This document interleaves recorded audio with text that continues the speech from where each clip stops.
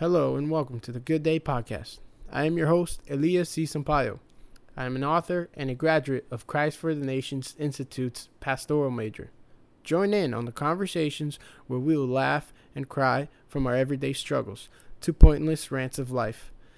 It's always a good day, no matter what, is my Hakuna Matata. So now, take a moment to breathe and say, it's always a good day, because if we are still breathing, we still have a chance.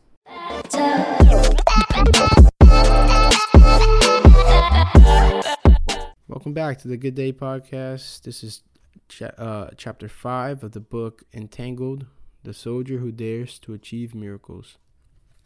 Thank you for listening. Let's go. Having put on the breastplate of righteousness, Ephesians 6:13-18. We have moved away from the darkness and started walking in truth. This act grants us the capability to strap on the breastplate of righteousness. A breastplate covers the most important muscle/organ of your body, your heart, the very source of life and death. We can lose an arm and a leg and still live a long and healthy life. But the moment we have any small issues with our heart, death can come knocking at any moment.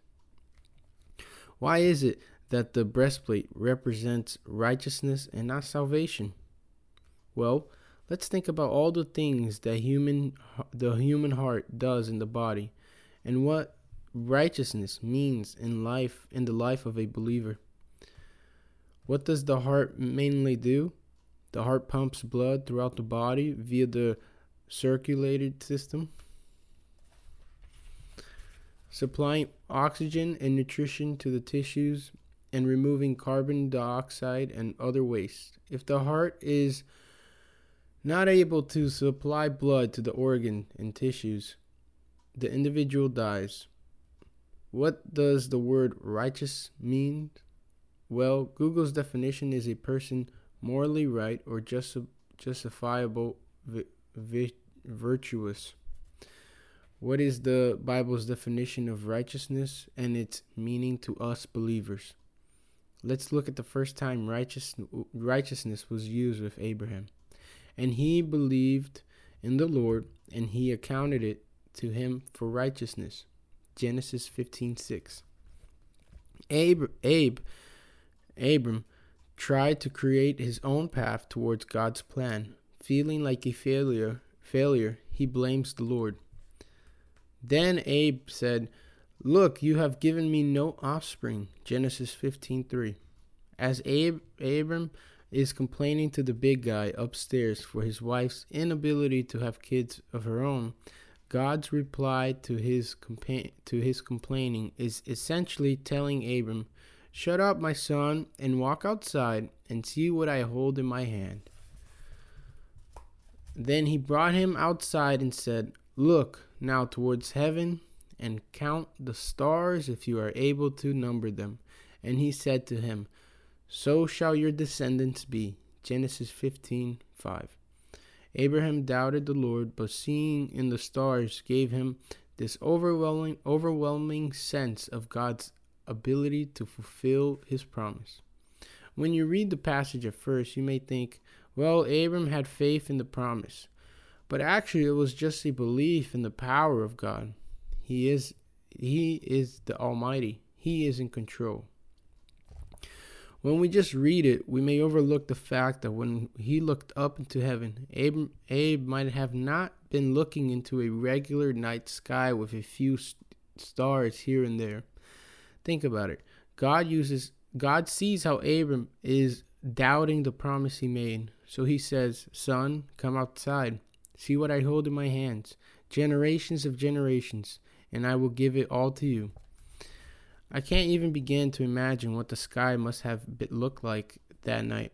I think if cameras worked back then and Abram took a picture of the stars, it would be more beautiful than any Google Images has ever had of the night sky. The aurora lights, the northern lights, would be nothing compared to that night. Abram spoke with the Lord. With the restored trust in God's power, Abram was accounted as righteousness. I want to pause real quick and a little commentary. What I try to show in this little section was that wherever you live, you could see that if you're more in the city life, when you go out at night, there isn't a lot of stars. Maybe you'll see a few. But when you're out in the country, you see a lot of stars. You see how big the sky is. And there was I think I talk about it in this chapter. No, I don't. Or maybe I do. I don't remember. But I was doing a road trip once from when I was in college in Dallas, Texas, CFNI. And I was going to meet some friends of mine in Colorado. And on the way there, I drove at night. It was like a 12-hour drive. And I stopped. The road, it was all dark. I just rode all through the night. I stopped in the middle of the night at a random place. And like it was a desert. I just stopped because I saw how many stars there were at night, and I walked out in the freezing cold, and I stood there just for like 30 minutes, just staring up in the sky, because I never saw the sky. It felt super close. If I could explain to you how the sky felt, it's a normal one-story building. One floor building is about like 8 feet, 10 feet, tall, the ceiling. And then you go to a two-story building, like ceiling that has that gap, could be about 20 or so. It felt like that. It felt like the sky was only like 30 feet high. And I was like, I could touch it, because that's how big the sky was. It felt like it was insane. I was in the middle of nowhere. I don't remember to this day, but it was on top of Texas, leaving towards Colorado. And it was in the middle of the night. It was a lot of stars. It was on November. It was like, I think it was November. It was like during the holiday season. It was insane. And that to me was this part where, if that to me was a regular night, imagine what Abraham must have saw. God must have shown everything. I think I say it, but continuing on. We can learn then from the beginning, righteousness requires a strong trust in the Lord to achieve it, not faith exactly. Yes, I am aware we receive righteousness by faith, but follow me in this concept. Faith. Now faith is the substance of things hoped for, the evidence of things not seen. Hebrews 11:1. Trust can be defined as a firm belief in reliable truth. For example, those with evidence of a strong character, we usually tend to trust. So that night, Abram trusted in the Lord due to what he had seen in the sky. Faith was not required. God provided a reliable reason for Abram to trust in his word. Whatever Abram saw that night must have been so powerful and exciting to make his heart believe in the word of God to the point where he surpassed the process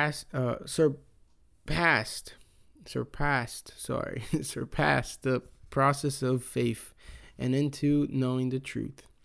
The truth that God holds everything in his hands. He must master and create all, and the creator of all. Any doubt that says otherwise is a lie. I'm going to repeat that part. Whatever Abram saw that night must have been so powerful and exciting to make his heart believe in the word of God to the point where he surpassed the process of faith and into knowing the truth. As the first step into the armor of the Lord requires us to step away from our own lies and deceptions. This step requires us to understand the truth. The Lord holds all and knows all. Believing that he is the one and only God, leaving all doubt behind. This is righteousness. As we put it in the concept concept of a breastplate. It is essentially the very source of the Christian life, the heart behind all we do in our walk. Same as the blood distributes oxygen throughout the body by the heart, so is righteousness. Could righteousness in the life of a believer be the same as a beating heart? Righteousness is pumping the very blood of Christ into our walk, spreading true conviction through our body, the very source of the truth, salvation, and faith, the knowledge that God is alive and takes care of his sons and daughters. The trust we have in the Lord is substance of our strength in the moments of need. Just as love is unexplainable with the words but with action, we need a true emotional connection to the Lord through trust. As a marriage needs trust to survive, so does the church with God. Only when we begin to truly trust in the Lord will our actions become accounted as righteous. Righteousness is the moral compass of the soldier of Yahweh. With those with a strong sense of right and wrong can truly remain pure. So in short, we need to truly trust in the presence of Yahweh in our life to gain a sense of right and wrong. Can a soldier fight for someone who has no strong belief in? By the time the guards finishes strapping on the breastplate, the city is in flames. He remembers why he became a soldier in the first place. The love for his people was the sole reason he was willing to risk his life. His heart is pounding like never before. The oath he made is in question. The time is ticking. People are dying, and he is still not ready. Enemy forces are everywhere. Again, that little part was part of that storyline that I was trying to create for this book. But my writing wasn't at the level that it is now, where compared to my second book, way better. I create the atmosphere. I create a storyline. This book to me is just a pure sermon, and that's what it was. It's not a book to me. This is not a book to me. This is just a sermon where you can read it and then expand on it by talking, because I didn't really go into depth. I didn't go into depth. Okay, continuing. We fight to hold the image of our Lord. The armor we seek holds a heavy weight of responsibility and respect to our Father in heaven. If we don't equip ourselves, we will crumble in the challenges of this world. Just as love fights for love, so does righteousness fights for truth. Next time you are asked, why do you have faith in the God you serve? I hope you respond with, I do not need to have faith in God, for I know the truth of my Lord. My point in there is like that little sentence I just read. If somebody ever asks, like, oh, why do you have faith in God? Like, how do you, believe in God? You say, I know the truth. If God is real, because he is, then that's the only way, that's the only path. Once you realize God is true, Jesus is truth, everything else is a lie. So why, you don't have to have faith that there's somebody up there in heaven. You don't have to believe in things it's already there. It's there. If you have the conviction that God is real, he died on the cross for you, that's it. Life is that. Now you just have to walk out. That's it. There's no doubts anymore. Abraham knew the truth of God and witnessed in his power. Truth transmits righteousness, and from righteousness comes the gospel. Each part of armor is made with a specific purpose. Don't give up. Keep on fighting for victory, so your footprint in this world may have an everlasting effect from generation to generation. Okay, that was chapter 5 of the book Entangled, and I believe this is episode 6, guys. Thank you so much for listening. Enjoy the drive if you're driving, if you're listening to this while you're doing your road trips or not. Or if you're just listening the new year, Happy New Year. Congratulations. We made it to one more year. Have a good night, good day, good afternoon. Bye. It's always a good day.